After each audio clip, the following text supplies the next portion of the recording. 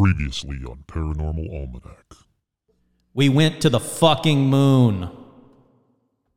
Oh, and I'm not even done with this dumb episode. An episode, again, it was going to be about cryptids, a fun episode, but no, now I got to explain basic science to someone that can't even Google correctly.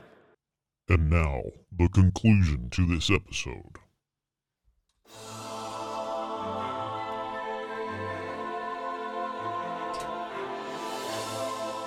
Welcome to Paranormal Almanac.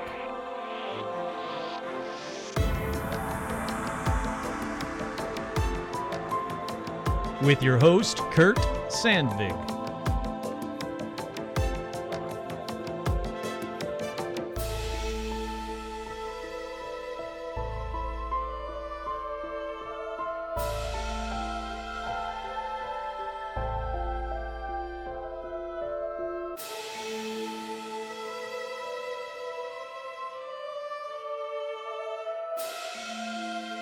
That's right, I'm your host, Kurt Sandvig, and on this week's edition of Paranormal Almanac, let's talk about the Albatwitch. Yeah, I said Albatwitch, but first, as always, we have shout-outs. Shout-outs going out to the patrons.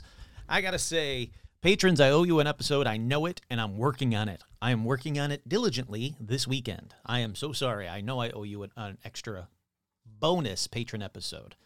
But we have shout-outs going out to Ann, Stephen, Jane Ann, Jennifer, Heather, Zuzu's What's It, Paula, Rick, Nico Share, and the Mouse, Andrew M., Paul, Tortuga, Hannah Boo, Mike from Jersey, Tuesday, Maine, Jay Bizzle, Andy, Tracy, special shout-out to Tracy, hey, howdy, hi, Virginia Mailman, Tony, Jason, Vicky, Crow, Clay, Buzz Lee, Tom Proletariat, Lobito Works, Glacier Maine, Isabel, Jen, Stacy, Amber, Tracy, Sandy, Menace the Beast, Kick-Ass Magic Robot, Webcomic, Sandy, Paige, Cow, Sean, Andrew, Scott, Andrea, Devin, Melody, Vicky, Vanessa, Marisol, Liam, Alicia, Becca, Jake and the Beasties, Elizabeth, Voidtech, Sherry, Art Muffin, Trudy, Tim, Kenneth, Ricardo, Ian, Alexandra, George, Seth, Zozo the Demon, Hayden, Cindy, Ashley, Carrie, Robin, Will, Lauren, Russell, April, Isabel, Audra, Dorian, Cindy, Bob, Stacy, Jerry, Scoston, Lindsay, Megan, Jeff T, Harley, Suzanne, Joe Wong, Lawrence, the Lawrence Strawn, hey, howdy, hi, Veronica, I lost my step for a second there, I'm back, Autumn, J. Mark Manning, Carolyn, Martin, Jaden, and Ashley, Chuck, Todd, Jamie, and Elijah Hendrickson, Dan, Laura Pitts, and Gamer Fan, with two special shout-outs, as always, to Joe Teague and a Stitch. All right, let's cruise right through this. For merch, go to tpublic.com/stores/paranormal-almanac. There are brand new styles up now. Next, I'm going to take a quick second. I just want to thank the amazing GoFundMe that Paramaniac Tracy is doing right now for to get Kurt a piece of Fenn's treasure. It is absolutely incredible. It's the most heartwarming thing I've ever seen. She said, hey, I think we should get you a piece of Fenn's treasure. And I said, well, I would love to, but it's outside of my budget. I can't be spending $150 or whatever it costs, $200, $300, $400, whatever it costs for a piece of Fenn's treasure, as much as I really, really would like it. Because like I said, I think in the last episode, I was really bummed that I never got a chance to get out there and hunt for Fenn's treasure, because it's an incredible story. It's an incredible story. It's just an absolutely amazing thing for a man to be like, you know what, I'm going to put a treasure out there for people just to get them out and about into the great outdoors. And the treasure was real. A lot of people didn't think it was real. I always thought it was real. I really did. I don't think I ever once was like, nah, I don't think it's a real treasure. It's sad that people died looking for it when they didn't have to. He made it very clear that, it's not something that's treacherous. It's going to be right there. You'll be able to find it. And sure enough, someone found it. And I guess what you do when you find treasure is you got to sell the treasure so you can get the money. And that's what this guy's doing. And it's an auction that you guys can go to. If you actually just search Fenn's Treasure Auction, you'll find it. Like Google search it, you'll find it. But I was saying how amazing it would be to have just a piece of Fenn's treasure. This amazing, just a part of history, really, and just have it, behind me when I do the live shows. And like I said, Paramaniac Tracy Simonic stepped up big time. It's the most wonderful gesture ever. I can't thank the Paramaniacs enough because people are actually, putting money into it. So I don't have the link. I guess if you can. Oh, it's on the Paramaniac Paranormal Almanac fan page on Facebook. Or I suppose you could just GoFundMe search, Paranormal Almanac Fenn's Treasure or something like that. But again, I cannot thank everyone enough. In fact, you know what I'm going to say? I'm going to take it as an amazing birthday gift because the GoFundMe was started right around the same time as my birthday. That's the biggest hint I'm going to give you to my birthday. But thank you to everybody. I cannot thank you guys enough. I think it's the sweetest gesture in the world, and it's absolutely fantastic. All right, with that, I guess if you want to donate, I can't thank you enough for it. Don't feel like you have to, but if you would like to donate, you can, like I say, find that GoFundMe. It's on the Paranormal Almanac fan page. And again, thank you so much. All right, let's get right on into Paranormal News. Paranormal News.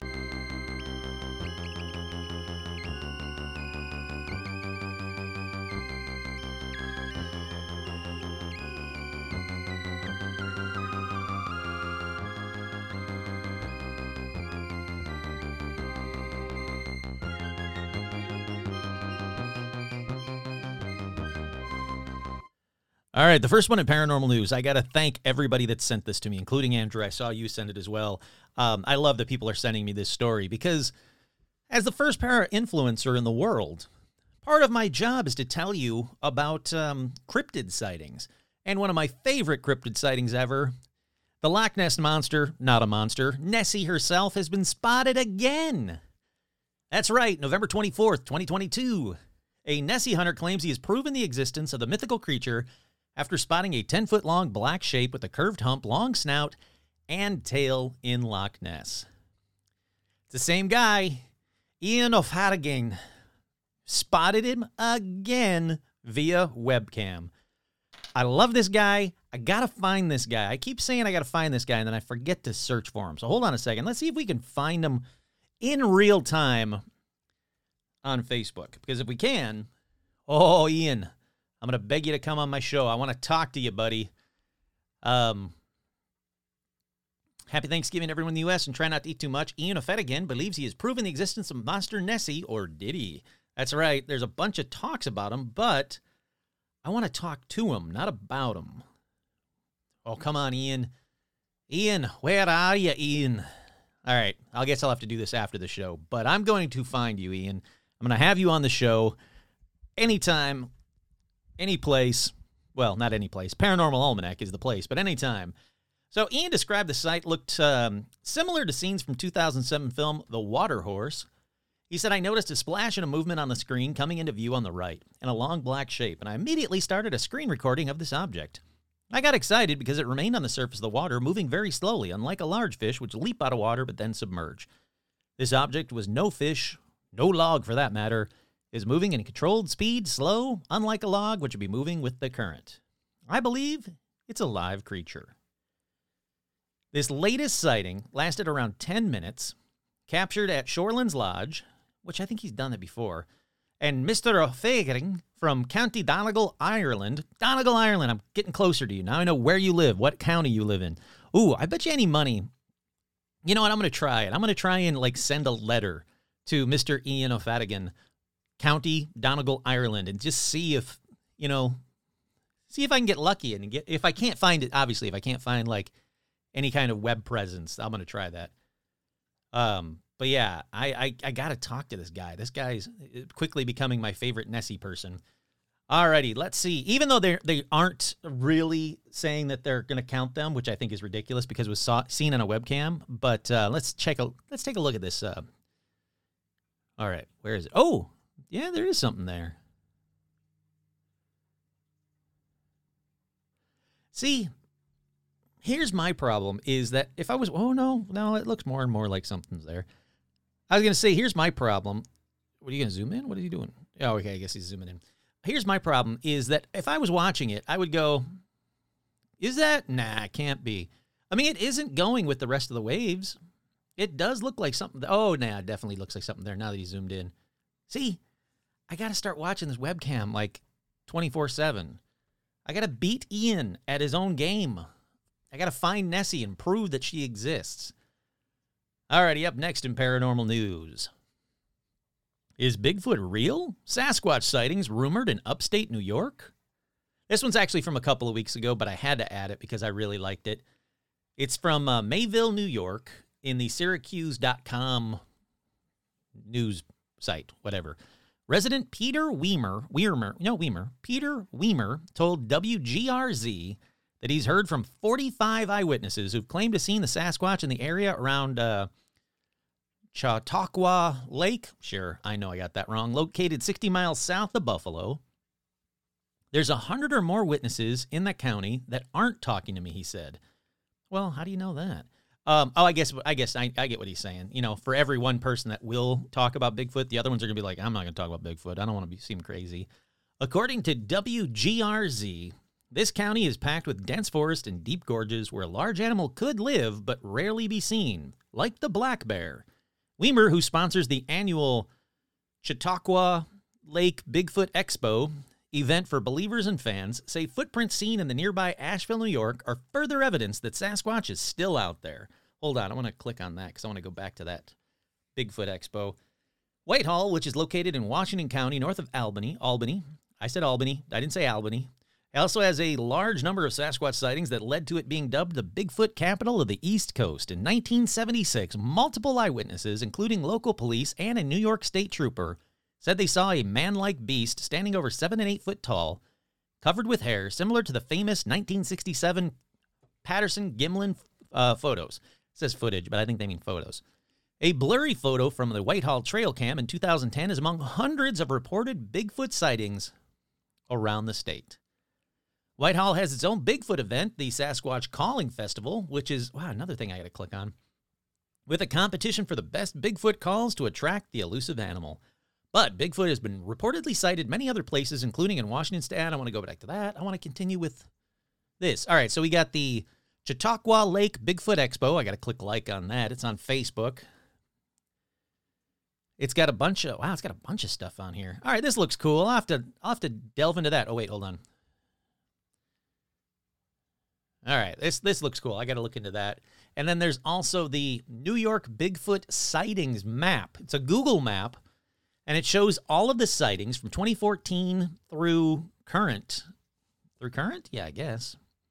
Yeah, 232 more. Oh, wow, it goes way back before that. There's some from the 60s, the 50s, early 2000s. Yeah, basically from the beginning of sightings. It's all the sightings in that area, and there are a lot of them. This is kind of cool. What happens if I click on one? September 1996, night sighting by motorist. May 2016, hunters report hearing multiple loud wood knocks while hunting turkeys. 5 years later, one hunter went back to the location and ran across what is known as a tree structure where he had previously heard the tree knocks. What's this one? August 1st, 1973, old sighting and recent vocalizations near the town in 2005 as well. October 22nd, 2001, close female Sasquatch sighting, very close to the road. Wow, this is actually really cool. It's all upstate New York, basically. Actually, wait, there's some in Long Island? Albert Abernathy residence. Oh, yeah, it destroyed in 1934 by a gorilla man. Yes, I do know about that one. So, yeah, I mean, there's this cool Google map. I'll have to, first of all, I'm going to bookmark it so I don't lose it. But I'm going to add it to the Facebook fan page as well, so you guys can actually take a look at it and, I don't know, read about a whole lot of Bigfoot in upstate New York. If you're in upstate New York, it seems to be the place to be. All righty, that's been added to the Facebook fan page. Up next in paranormal news, this one kind of bums me out. This one's from the Wall Street Journal. Hopefully it stays up this time. The UFO bubble goes pop. Watch the skies? No, watch our intelligence agencies and their penchant for disinformation. Alrighty, let's see. Play. With the S&P. Nope, I'm not going to give you an... Hold on, let me turn that down. I'm not going to give them free advertising. Call it a build-up to a letdown as the latest of the required intelligence reports to the Congress on the UFO question undergoes a prolonged and likely angst-filled vetting before being delivered to the relevant communities. That can't be explained as having been human-made or natural? the example that I would say that that is still unresolved, that I think everyone understands quite well, is the 2004 incident from Nimitz. We have data on that, and it simply remains unresolved. The first congressional hearing on UN... That voice got different real quick. It's 8 minutes long. Basically, I'll just read it to you. It's very quickly. A month has passed since leaked contents were detailed in the New York Times, and still the document has not appeared, and it's not hard to guess why. Its findings will surprisingly be one to official disinformation or so-called UAPs.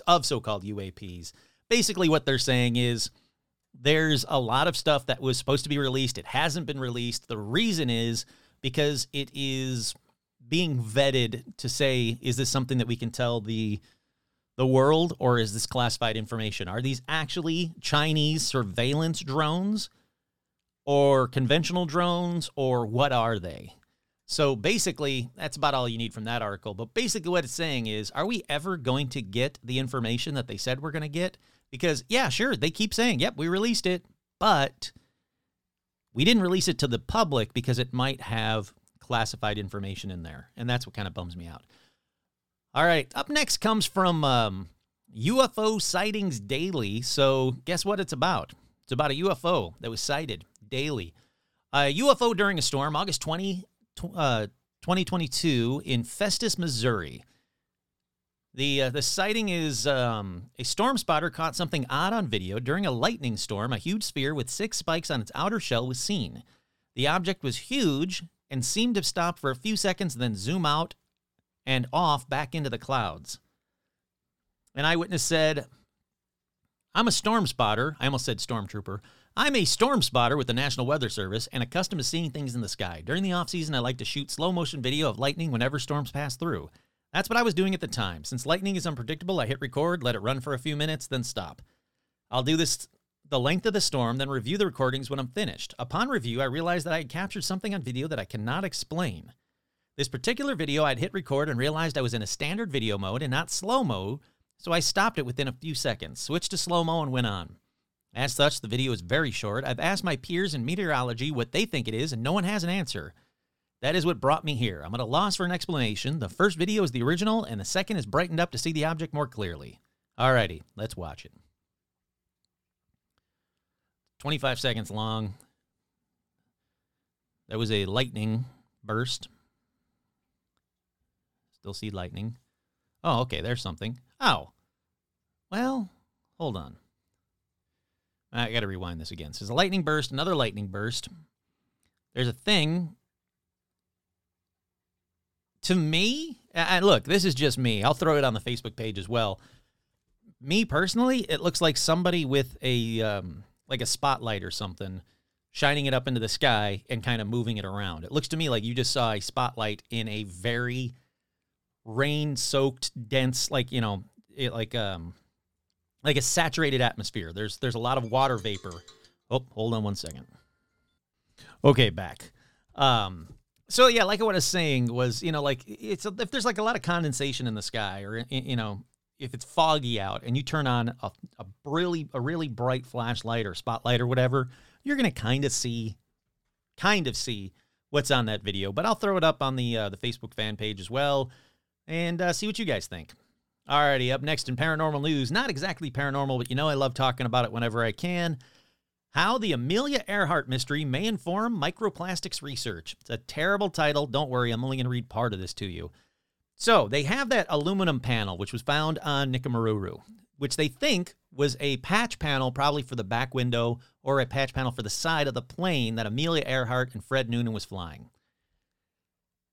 Anybody in the know knows that they died on Nikumaroro. Technically hasn't been proven yet, but it's pretty much been proven. And they were probably, you know, eaten by coconut crabs, really. I mean, it's a really bizarre story, but it's out there. You can read about it. But anyhow, there's an aluminum panel that was found. And it was found in like 1991 or something like that. Yeah, the panel was found in 1991 by Tiger, Tighar. And they didn't have any information on it, but they think it might be because of the rivet patterns and everything. It might be aviation related. They thought it was a good fit. They thought, you know, it's fairly possible that this was part of Amelia Earhart's plane. Well, Rick Gillespie, who found the panel in 1991 and leads the International Group for Historic Aircraft Recovery, says that there's a guy named Daniel Beck, who is an engineer program manager in Penn State's Radiation Science and Engineering Center, who was watching the 2019 National Geographic documentary about Expedition Amelia, and he thought, you know what?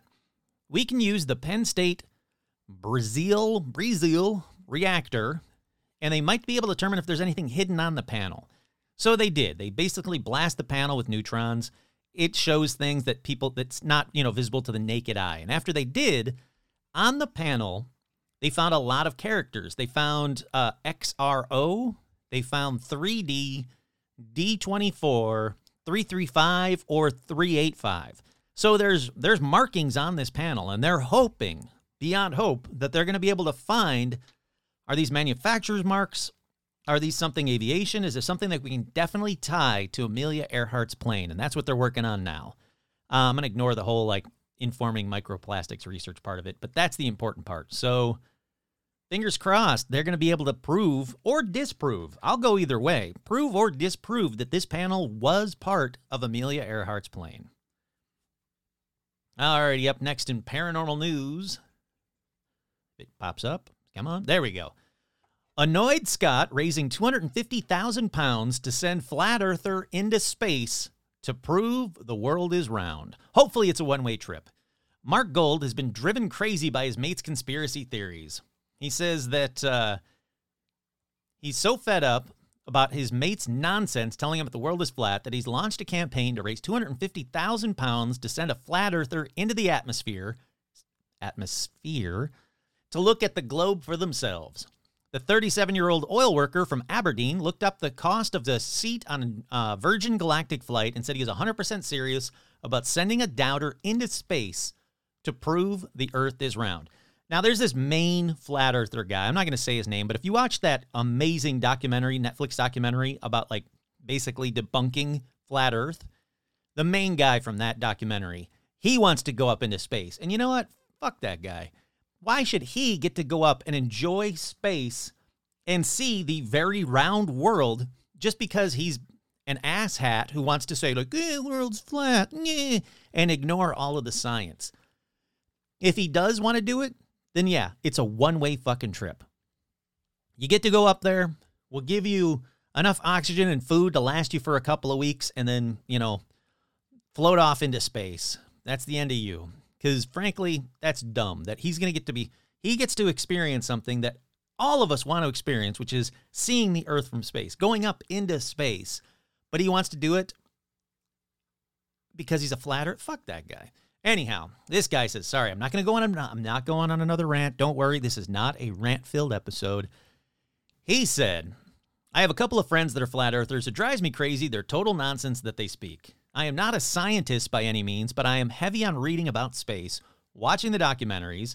I have massive respect for the scientific community, and these guys and the rest of the flat earthers are just, in my opinion, totally disrespectful and claim that they are lying, which is wrong.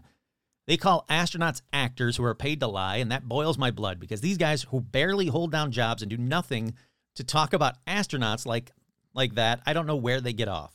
I decided to give them a chance to put their money where their mouth is for once, and the only way I could do that is sending a high-ranking flat earther into space. He says, I've contacted Elon Musk and Richard Branson's team trying to get their support on it, waiting for a reply. I really want to get this off the ground. Yeah, let's see. That's fine. The rest of it's all garbage. But he says, I really want to get this off the ground. So if you want to, donate to sending a flat earther off into space, unfortunately not a one-way trip, there is that. Alrighty, up next is a very cool one.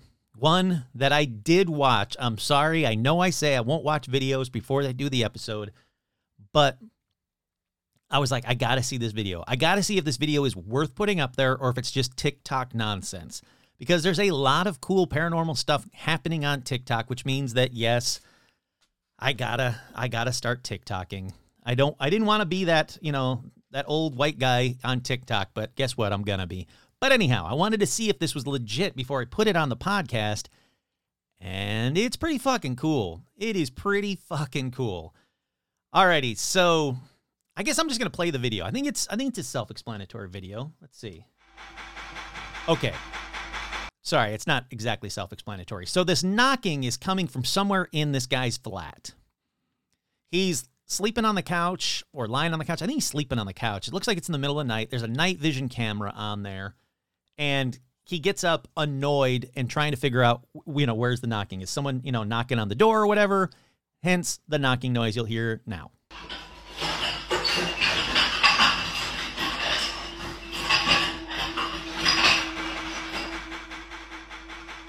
All right, so he's slowly getting up like, what the crap is going on? Now, I'm not saying this is legit, but if it's fake, good on you, because it's creepy as hell. And you made me watch the whole 3-minute video. So we're already a minute into the 4-minute, actually it's 4-minute video. We're already a minute into it.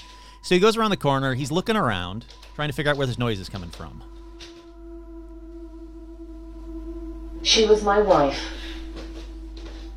Just in case you didn't hear that, that was Alexa saying, she was my wife. And the guy immediately comes back around the corner like, the fuck?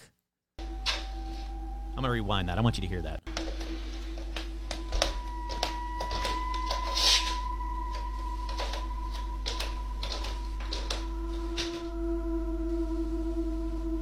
She was my wife. Who was your wife?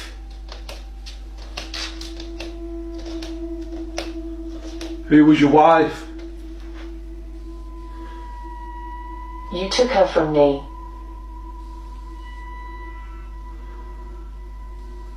I didn't take anyone.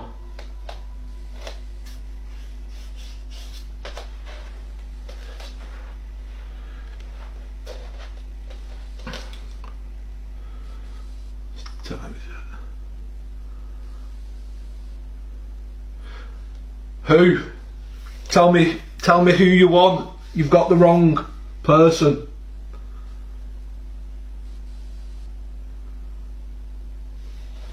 While he said that, over his corner, it got like pitch black too. Again. I found her here. Oh, wait, hold on. I'm going to rewind it because I don't want you to miss anything. But while he was saying that, over his shoulder, it gets like pitch black for a second as well. And people are like, ooh, it's a ghost coming at him. I don't know if that's the case, but it is interesting that it got pitch black over his shoulder. All right, I'm going to rewind a little bit and play again. I found her here. I found her. Who?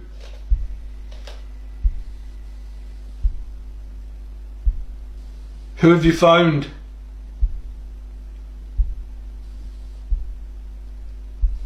Use that device again. Tell me who. Tell me your name. My wife. My wife. Your wife isn't here. Can you tell me what your wife is called? Can you tell me her name?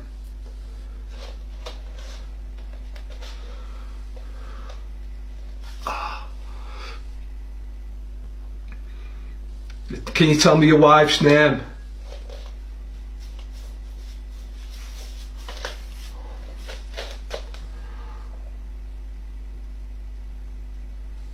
Do you think your wife is Stacey? It's almost over.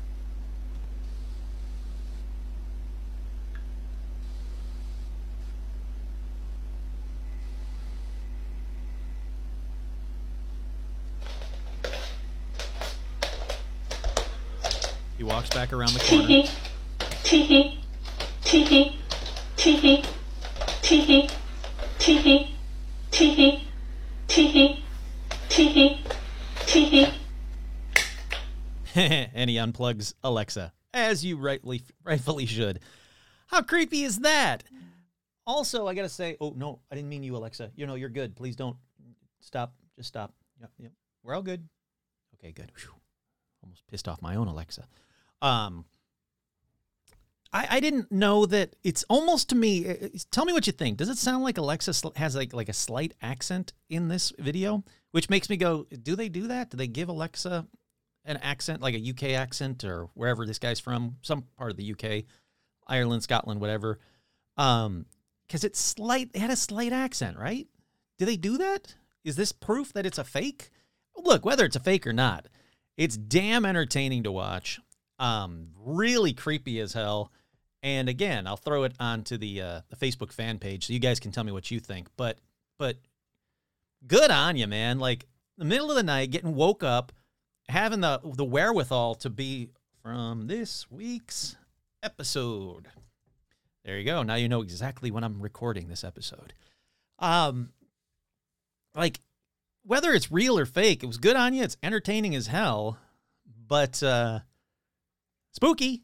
I didn't like the laugh at the end. I can handle pretty much the rest of it. Look, when Alexa sparks up, when my thing, I'm not going to say that name again, when my thing sparks off for like at random while I'm like watching TV or maybe even just like sitting there, like lying in bed or whatever, it's startling as hell. And that guy handled it like a champ because he started like, all right, fine. You want your wife. All right, who's your wife? And he obviously must be either a ghost hunter or a fan of ghost hunting shows because he handled it like a fucking champ until it started tee-heeing him. And I would have done the same thing as him. I'd be like, nope, unplug. You had your chance. Don't tee-hee me.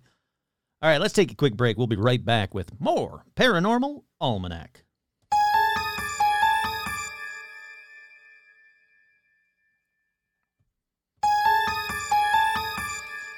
We are back. On this one, I really, really wanted to do an episode about one cryptid. Just focus on one cryptid, but not just any cryptid, a lesser-known cryptid.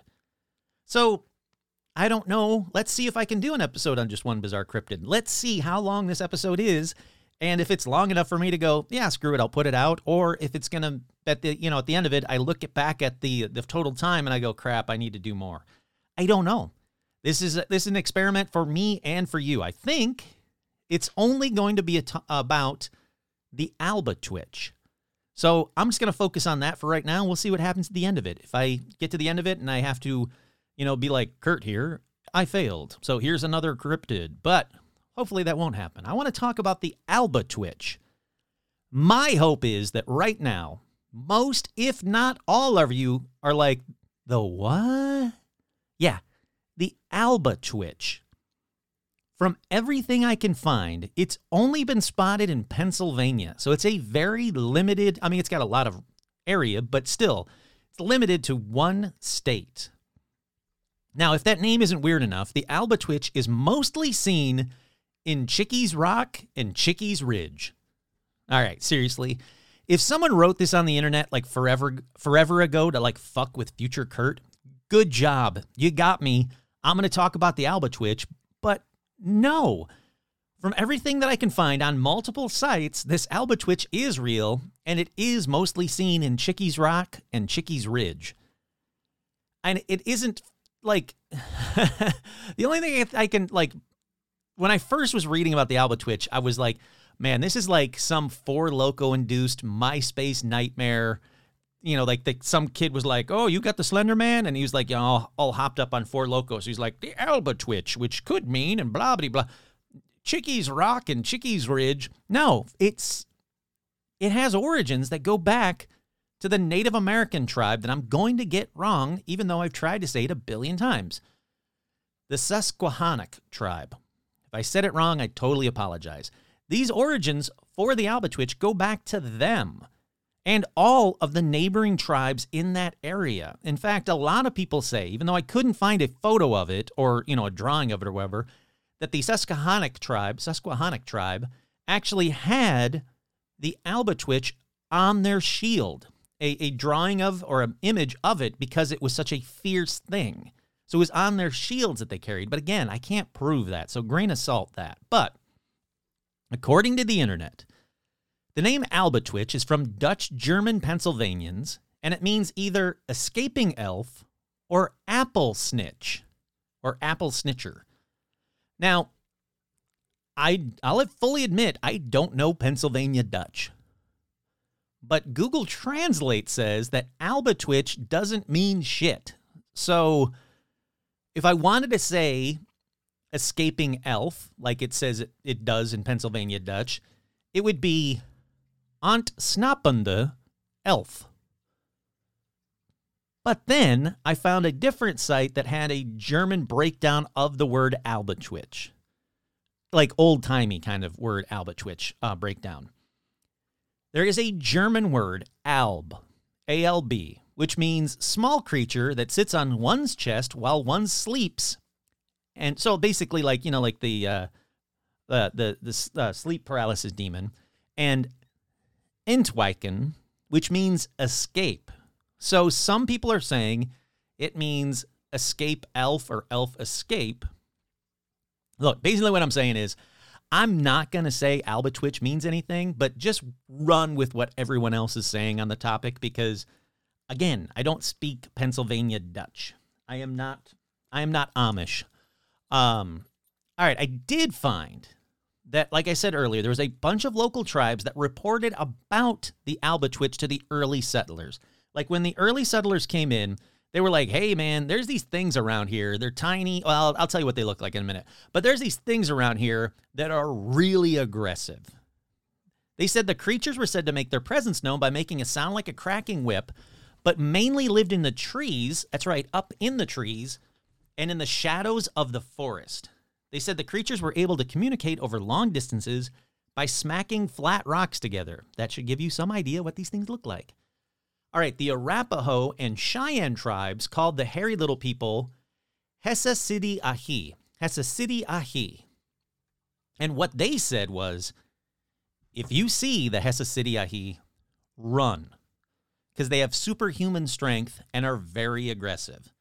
The Shoshone tribe called them the Namiragar, and they said that they had the power to turn invisible or are hard to see because of how fast they are. The Chippewa called them the Pukwudgies, but I will say that the description doesn't quite match the Albatwitch, so I don't know if that's technically part of it. The Algonquin told tales of a small, hairy hominid, guess what, they're hairy, which they called the, I'm going to get this one wrong as well, the Magamu Wisus. Now, supposedly, no matter what version you called them, the Albatwitch battled, go ahead, go check it out. The Albatwitch battled local tribes, and the Crow tribes called them Narumbe and battled them all the time. So, what does an escaping elf, apple-snitching, little aggressive fucker look like? Well, like a little Bigfoot. Kind of like a little Bigfoot. Hold on a second. I can put my coat on because it is chilly in here this morning. Okay. All right. Yeah, it's basically like a little Bigfoot. Yep. A hairy 4 foot, 3 to 5 foot, but usually around 4 foot tall, furry person with yellow eyes, but they have a different looking face than Bigfoot. The Albatwitch have a neck, like a skinnier human-like neck than like the Bigfoot have, but they're also not really monkey or chimpanzee looking. They're slightly chimpanzee looking, but with a like cross a chimpanzee with like a humid and throw a little Ewok in there. You know, they're kind of funky looking. They're very different looking, though, than the typical Sasquatch. I'll say it later, but I'll throw it in here right now. It's also said by pretty much every one of these tribes that the Albatwitch stayed away from Sasquatch. So I don't know what that means. All right, so the first settlers of Albatwitch happened in like the late 1700s, early 1800s. And not long after they settled in the area, even though they were told about them by the local Native American tribes, like they warned them about Albatwitch. No surprise, settlers didn't listen. Then, in the late 1800s, there was a trolley that brought people to Chickies Rock for like picnicking. So you got in the trolley, you go up through the woods, you end up at this rock. It's really nice, really pretty. You can see all the, the ravine and everything. So people would go up there in their little 1800s doodads, and they'd go up in the trolleys. But when they returned down to where the trolley started from, quote-unquote civilization, they told stories of creatures 4 to 5 feet tall with reddish-brown or black hair that would come down from the trees and steal their apples. They would eat the apples and then throw the cores at the picnickers. All right, I kind of like the Albatwitches already. Then, on August 9th, 1896, the trolley actually derailed going off a 30-foot embankment, killing 6 people, injuring 68, and pretty much ended the picnics to Chickies Rock for that time anyway.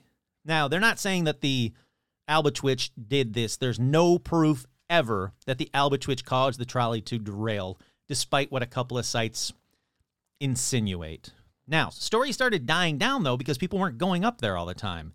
But in the 50s through the 70s, sightings started back up again because people started going back up to Chickies Rock to hang out, probably make out, because, it was the 50s. Those kids in the 50s, all they wanted to do was, drive their hot rods up to Makeout Point and just start fucking. But anyhow, so the 50s through the 70s, sightings started to pick up again. Now, there's a vague report about the sight of a hairy hominid, or humanoid, not a hominid, hairy humanoid that came from Lancaster in 1973. Lancaster is about 10 miles east of Columbia, so around the same area. Then another one came from the town of North Anvil, which is about 20 miles to the north, the same year. So sightings start popping up around Chickies Rock, around the area, right around the early 70s. Now, let me play for you a guy that knows what he's talking about, that has had some sightings. But it's going to go right into a stupid commercial that I don't want to play. All right, wait for this commercial to end. Okay, let's turn this up. Hello, play, please. Around Columbia, and even as far as eastern not yet. County. Christopher Rivera of the Columbia Historic Preservation Society recalls a few reports in his lifetime. A good friend of mine for years, a teenager, told us that him and his brother were playing up in the woods, and they were playing hide and go seek, and all of a sudden got pinned to the tree. He's 10 years old. Pinned to this tree, he was face to face with a creature. Pinned him against a tree, he screamed from his brother comes screaming, and the creature ran away. The Columbia News, which ran 6 days a week back in the 1980s, I remember up at the high school, we remember the police blocking the streets to get up in the Laurel Hill that a visitor saw a hairy creature, was scared of. So why were the police protecting that road? Why didn't they let anybody up in the Laurel Hill Gardens at that time? And if I remember, it was a week to 2 weeks that they wouldn't let anybody up there until they investigated this thing. Again, it's only a legend. All right, so that's straight from a person who witnessed it or his friends witnessed it as a kid. Then in September of 1978, on Route 372 West near Normanwood Bridge, a woman was driving along the road and she saw a creature run across the road in front of her car. She would describe the creature as being about 5 foot tall with brown wavy hair and seemingly bipedal. She watched as she drove past the creature. It continued to run up an embankment and disappeared from sight. In the 1980s, in Columbia, another Albatwitch sighting happened when a 10-year-old boy and his brother were hiking in the woods around Laurel Hill Cemetery. That's the story that that's the story that we just listened to. So that was in the 80s. That's the story we just listened to. Then, in 2000, on Pinkerton Road near Mount Joy, a witness encountered, while driving to work with her 2 coworkers, a furry figure on the road in front of them. They initially thought it was a deer, but began to slow down their vehicle. As they peered out, they realized what they were looking at was not a deer, but a 4 to 5 foot tall, thin, black, hairy creature crossing the road. They said that they thought that the creature had been perfectly matched the same creature that they'd been reported a couple years earlier, Albatwitch. Now, this next one, let me preface this by saying this next one is directly from the internet. As you know, I don't like to read directly from the internet. I like to find the reports and write them out. But it's a site talking about this guy named Rick's experience that I just had to keep because of the details. Well, you know what? You'll see. You'll see why in a second, why I didn't do my normal due diligence of finding the facts and just reporting the facts and not flourishing them. But I had to on this one.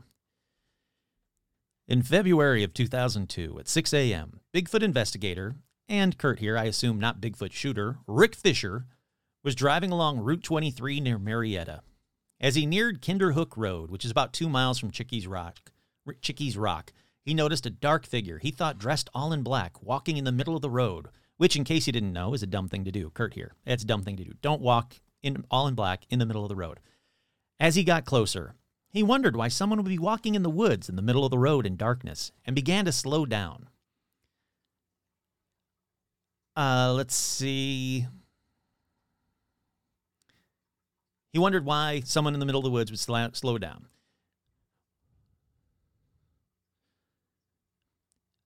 As Rick drew closer to the figure, he could tell that the figure walking in front of his car was the size of a child, which made him even more concerned, as he wondered why a child would be out on the road at that time of day. Kurt here, let me finish his thought. Why was a child in the middle of the road, dressed in black, walking in the darkness? Back to them. Rick was practically crawling as he followed the figure, and concerned for the child, he decided to try and get its attention. So he proceeded to reach over and turn on the high beams. Kurt here. His hand slid from the steering wheel over to the stalk with the headlight switch on it. His masculine hands, rough from his work of investigating Bigfoots, gripped the stalk firmly, manly, the cold metal stick in his hot hands. Unlike his own manhood, Rick pulled back firmly, knowingly, longing for the headlights to brighten, knowing full well it was he who made that happen, he who had the godlike control over the sun itself. His headlights searched through the night, cutting through it like a woman cuts through a Viennetta ice cream, which is the most decadent of desserts. All right, back to him. It's really that bad. He hit the high beams to try and get the child to turn around and understand why it was out during that time of the day. The figure noticed the now blinding lights behind it, and just as he expected, proceeded to turn around. But as it showed itself to Rick in the glow of his headlights, Rick could tell the figure was not human. Uh-oh, which one is it? Is it this one? Rick could see in front of him a black, hair-covered creature about 3 feet tall and seemingly not distressed by his high beams. All right, I'm cutting in again. The fur was long and luxurious. It flowed in the night as the creature turned its head, like a shampoo commercial from Rick's distant past. All right, back to Rick. Rick felt that what he saw at that moment was, in his experience, a kind of Bigfoot, and said in an interview with Linda Godfrey, Kurt here, Linda Godfrey just died just very recently, in the past couple weeks, so it's sad. He said to Linda, "My first thought was, this must be a skinny one. It walked like a human, not ape-like. The arms were longer and it was swinging its arms. As he stared at the creature, its eyes glowed a brilliant yellow, and as he watched in total amazement, something particularly bizarre happened. The creature disappeared. The creature simply popped out of existence, leaving the stunned motorist behind on the road. Rick pulled his vehicle off to the side of the road, sitting there shaking in absolute disbelief at what he had just witnessed. He began to get out of his vehicle to investigate the area, but then a sinister thought dawned on him. If this creature could seemingly wink itself out of existence, then it could just as easily rematerialize someplace else, like right next to him, or in the back seat of his car. Seeing the potential paranormal danger he was in, Rick hopped back into his car. I'm sorry, that potential paranormal danger. That's a great title. Rick hopped back into his car and proceeded to drive back home. Kurt again. Rick left the safety of his metallic beast and put his hands in his pockets, rummaging for his house keys, but brushing up against something else. Rick. His hand knew instinctively where to go, what to do, what Rick really wanted. The comfort of his manhood. Flustered, Rick looked around to make sure no one saw him, his hand still in his pocket. His neighbor Ed was standing on his porch, waving to Rick. Rick knew to wave back would mean taking his hand out of his pocket. And Rick knew deep down in his heart that that couldn't happen. Okay, back to the story. He did not tell anyone of his sightings for some time, but ultimately came forward. As with most experiences, his story was completely bashed by skeptics, and so he went searching for more eyewitnesses as a way to corroborate his story, that a creature like that did exist. What he saw did happen. When discussing his sightings to a colleague, his friend would go and tell him how he met someone who saw the same type of creature just a couple of miles down the road from where Rick did. Rick was intrigued. So Rick went and proceeded to interview the witness. See what I mean? That's just a great fucking story. All right, here's some more, but from Rick himself and not some like Rick Albatwitch fanfic writer. Here's what Rick actually wrote. A stick-thin figure, about 5 feet tall, covered in hair, stood in the road. When I flipped my high beams on to get a better look, the hairy figure turned, and I could see 2 yellow eyes staring back at me. Then the figure vanished right there in the middle of the road. That's it. That's what his report was. So this entire amazing story was from 2 lines. It's fucking amazing. Like, whoever wrote that, like, good on you. But also, like, take a breather, man. Like, you put way too much detail into it. Anyhow, I had to read it verbatim just because I was just in awe of it. And then I had to add my own sexy turn or twist to it as well because, frankly, that's what the world wanted. The world wants Rick and the Albatwitch to fuck, is what I'm saying. Alrighty, so there are more sightings. They're not nearly as sexy as that one, but 2002, about 2 miles from Rick's sighting, a group of friends were driving on Pinkerton Road, which is a place where a lot of the 2002 sightings seem to happen around. The Pinkerton Road in 2002 seemed to be like the sweet spot for the Albatwitch. And they saw a thin hair-covered creature wander in front of their car. Then in 2002, there were 5 more sightings all around that same area. May 2005, a witness reported encountering an Albatwitch near the same location, but no other details of the encounter were kind of reported other than, a hairy creature that matched the Albatwitch sightings. Another similar undated sighting took place on Route 23 west near Marietta Pike between Columbia and Marietta Pike. The witness to this sighting saw a small hairy creature moving incredibly fast across the road and said that it also had happened many years ago as well in the same stretch of road.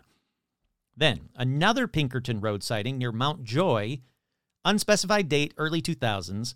Young woman was driving home at night, saw a small brown hairy creature crossing the road. The witness was so scared by the creature that she started crying and was afraid to go past the creature. She swerved around the creature, proceeded to drive straight home. She got home, told her family, no one believed her. July 18th, 2008, a woman was driving on Route 264 about 3 miles outside of Red Lion in York County. As she was driving along near an open field, she noticed something dark running through the open grass. She pulled over to get a better look. She said she saw a creature about 4 feet tall, covered in dark gray, sparse hair. The creature's head was smaller than that of a similarly tall human child, she said, but it was running bipedally. The creature would run for a distance, then stop dead in its tracks, then would look around. It did this several times before running off into a patch of woodlands. 2010, another Pinkerton Road sighting happened. A husband and wife were driving home when they noticed a small 4-foot-tall brown-haired creature across the road in front of their car. Seeing the strange creature, they slowed their car down to a crawl, proceeded to watch the creature crouch down beside a bush, kind of like hiding from them. They said it was not a known animal. What I think is interesting, though, is it's not the same creature, obviously, because some people are seeing reddish-brown. Some are seeing her black. Some are seeing her gray-haired. Some are seeing brown hair. So it's definitely more than one Albatwitch. Next, from 2001, 2002. Oh, I get it. Yeah, that's right. This one's reported on a bunch of different sites, and depending on where you get your info, it's either 2001, 2002, or 2012. A witness, her 2 sisters, and her friend spent an entire summer at a campsite in Bainbridge in a camper, which is easily reached by traveling an old wooden trail, which they frequently use to get such provisions like food and beer, all that fun stuff. One day, the witness found herself alone at the camp. Her friend called her and said he was having a cookout in Bainbridge and said, why don't you come out and get something? So she walked the old road, wooded path to Bainbridge to the cookout. She gets to the cookout, she eats, and she goes, I'm going to leave early because I have to walk back to the campsite. So she wanted to leave relatively early. So it was dusk. She was walking the old trail along the Susquehanna River back to camp, which was the Susquehanna River was about 30 yards to her left. 30 yards to her right was an old set of railroad tracks. I'm assuming this is that like dun-dun-dun moment of, oh my God, it's the trolley tracks. She noticed some movement coming from the river. She saw a, quote, kid Bigfoot, about 4 foot tall with dark hair from head to foot. Creature came running up from the woods and right onto the trail 15 feet in front of her. She said she froze watching the creature. The creature seemed to be getting away from, quote, something and proceeded to run off the trail, jumping over several tall bushes and over the railroad tracks before disappearing into the woods. Let's see. There's other sightings near Bainbridge. They are pretty much scattered throughout the years, all in the mid-2000s, all in the 2000s, I should say. One sighting occurred at Nisley Vineyard. Witness was driving by the vineyard at early dawn, noticed a small dark creature crouched in one of the fields. The witness attempted to get a better look at the creature, and as he turned his car around to try and see the creature again, saw the creature leap up and run bipedally back into the nearby woods. On another occasion, a witness driving between Marietta and Bainbridge saw a small hairy creature cross the road at night. Another sighting near Chickies Rock. 2 young men out for a drive late one night were driving on Prospect Road. They were about to drive through an underpass when a strange creature dropped down from above the underpass. So that'd be the overpass. They stopped their car and watched a small furry creature run off into the woods, seemingly chasing a small animal, possibly a rabbit. January 29th, 2018, coyote hunter hunting in the Riparian Bog, Gameland area. He noticed a coyote exiting near the end of a hunting blind behind a clearing which was littered with deer and small animal bones. He approached the blind and saw a small, hairy figure moving on the ground between the trees. The creature appeared to be similar to a female chimpanzee, he thought. He said not only did it walk bipedally, but also seemed to be quote-unquote cloaked.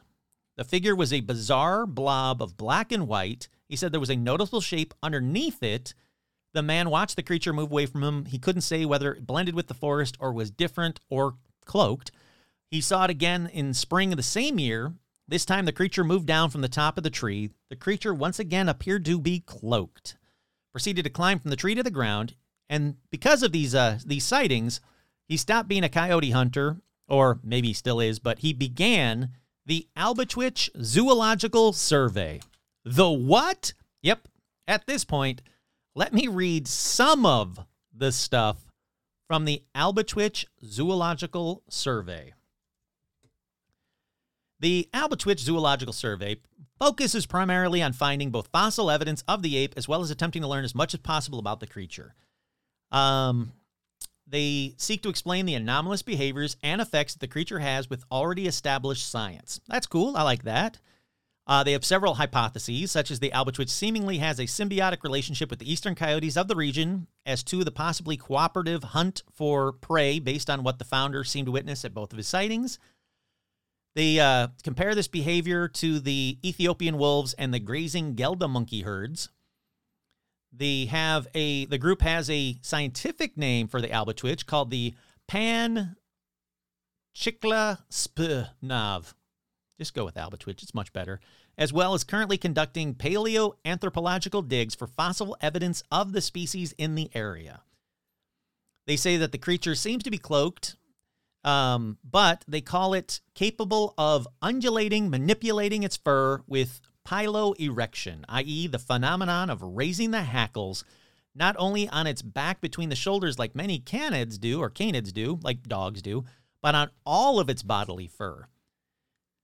So they think that because of this piloerection, there's your word for the day, it's a form of motion dazzle that to human eyes appears as alternating black and white contrast. In effect, a shadowy asynchronous zigzag that obscures the Albatwitch silhouette but does not obliterate observation of its bodily protuberance or lack thereof.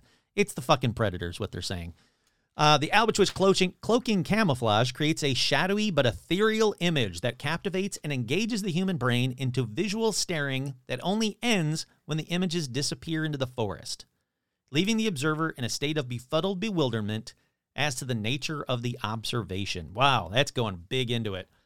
Let's see. Commenters have described the movement of Albatwitch in the forest as gliding or walking on air, which they contribute to the human's brain attempt to classify the motion of the Albatwitch and the mode of movement categorically familiar to the human brain. Good Lord.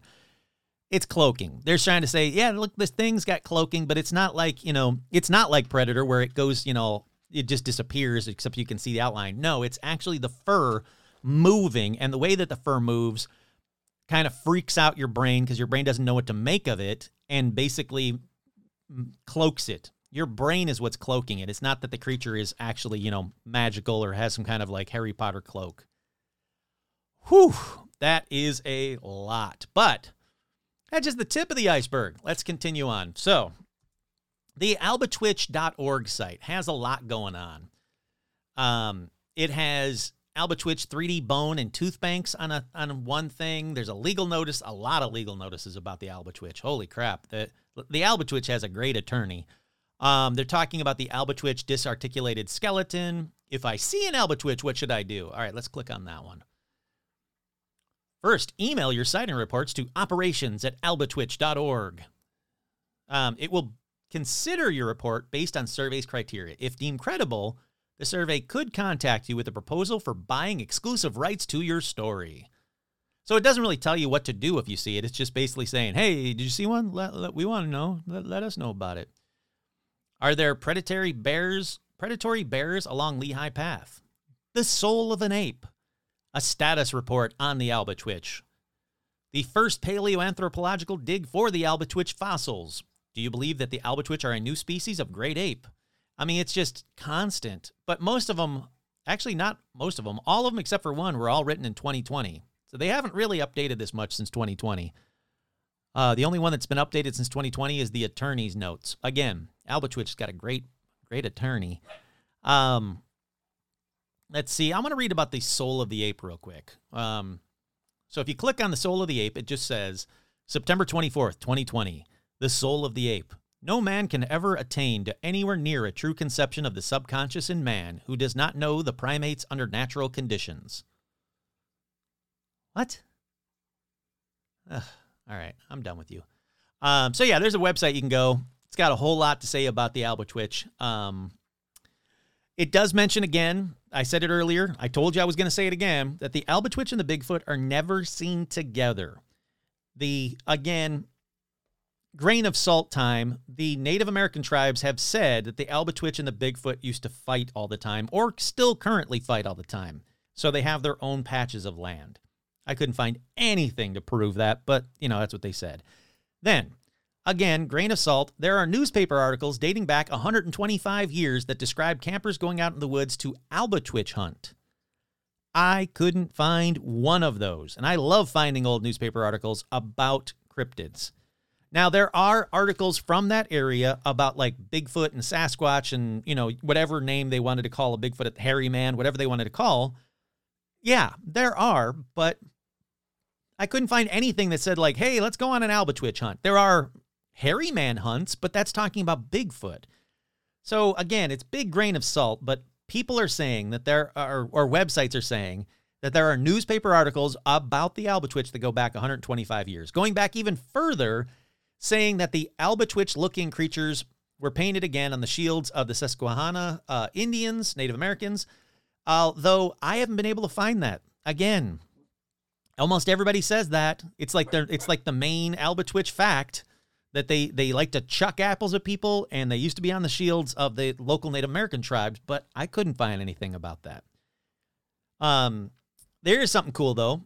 Every year since 2014, organizers in Colombia put together Albatwitch Day celebrations, and they sound fun. It just happened in October, this latest one, so you're going to have to wait till next year, but it sounds fun. Like, I want to go to an Albatwitch Day. Let's see, it was, let me go to albatwitchday.com. That's the way to go. Saturday, October 8th. Oh, October 8th, there you go, 2022. Event 11 to 5, Haunted Trolley Tour. That already you got me. That sounds freaking awesome. But they got more. You've got, there's a canoe mobile. There's there's a really cool event poster, like really cool. There's a music lineup. There's lectures. There's a haunted trolley tour. There's authors. There's vendors. There is a lot of stuff. They also have the Columbia Market House Dungeon Tour. I don't even know what the hell that is, but holy shit, yeah. Huh. But there's like a ton of cool stuff to do. So if you're in the area, I'd say go to this freaking Albatwitch Day. Get me a shirt. Do they have shirts? What kind of merch do they have? Lectures, music, vendors, media, trolley tours, family, authors, food, information, more. Let's see, more's hoodies and tees. Oh, they got a pretty freaking cool. Oh, it's sold out? You sons of bitches. That one's sold out. What? How about you have any shirts? Okay, so they do have a couple of shirts. Albatwitch 2020 Day. it's not as cool. It's just a hand holding an apple. But I might have to buy a shirt. I'm going to buy a shirt. I'm going to buy an Albatwitch shirt. I got to bookmark this. But there you go. I don't know how long this episode is because I had a neighbor call me right towards the beginning of there. That's why I went away for a second and then came back during Paranormal News. So I had to stop it and then restart it. But I'm guessing, looking at this, it's pretty much a full episode. I mean, it's free. There's nothing saying it's got to be at least an hour long. However long this is, it's a full episode. Here you go. There's your full episode about a cryptid that I wanted to talk about last episode, but that got derailed. So I did it now. So here you go. This is what I wanted to talk about. I wanted to talk about a fun, sexy Albatwitch story right in the middle of this episode, but a fun cryptid that I really didn't know about that has been seen for pretty much ever. The Native Americans, through the settlers, through today. So Albatwitch, huh? That's kind of cool. I love finding out about new crazy cryptids. You know what I got to find? I wonder if I can find an Albatwitch patch because I would love to add an Albatwitch to my jacket. I'm going to have to look for that after this episode. But there you go. Once again, crazy cool local cryptids. That's the kind of stuff that I really like. So if you have a local cryptid in your area that, like, hey, Kurt's never brought up the Spiddly Punk. The Spiddly Punk is cool. It's only found in Tennessee. Like, tell me about it. And if it's real, I'll do an episode about it. Because I like these kinds of things. But once again, I'm your host, Kurt Sandvik, and this has been another edition of Paranormal Almanac.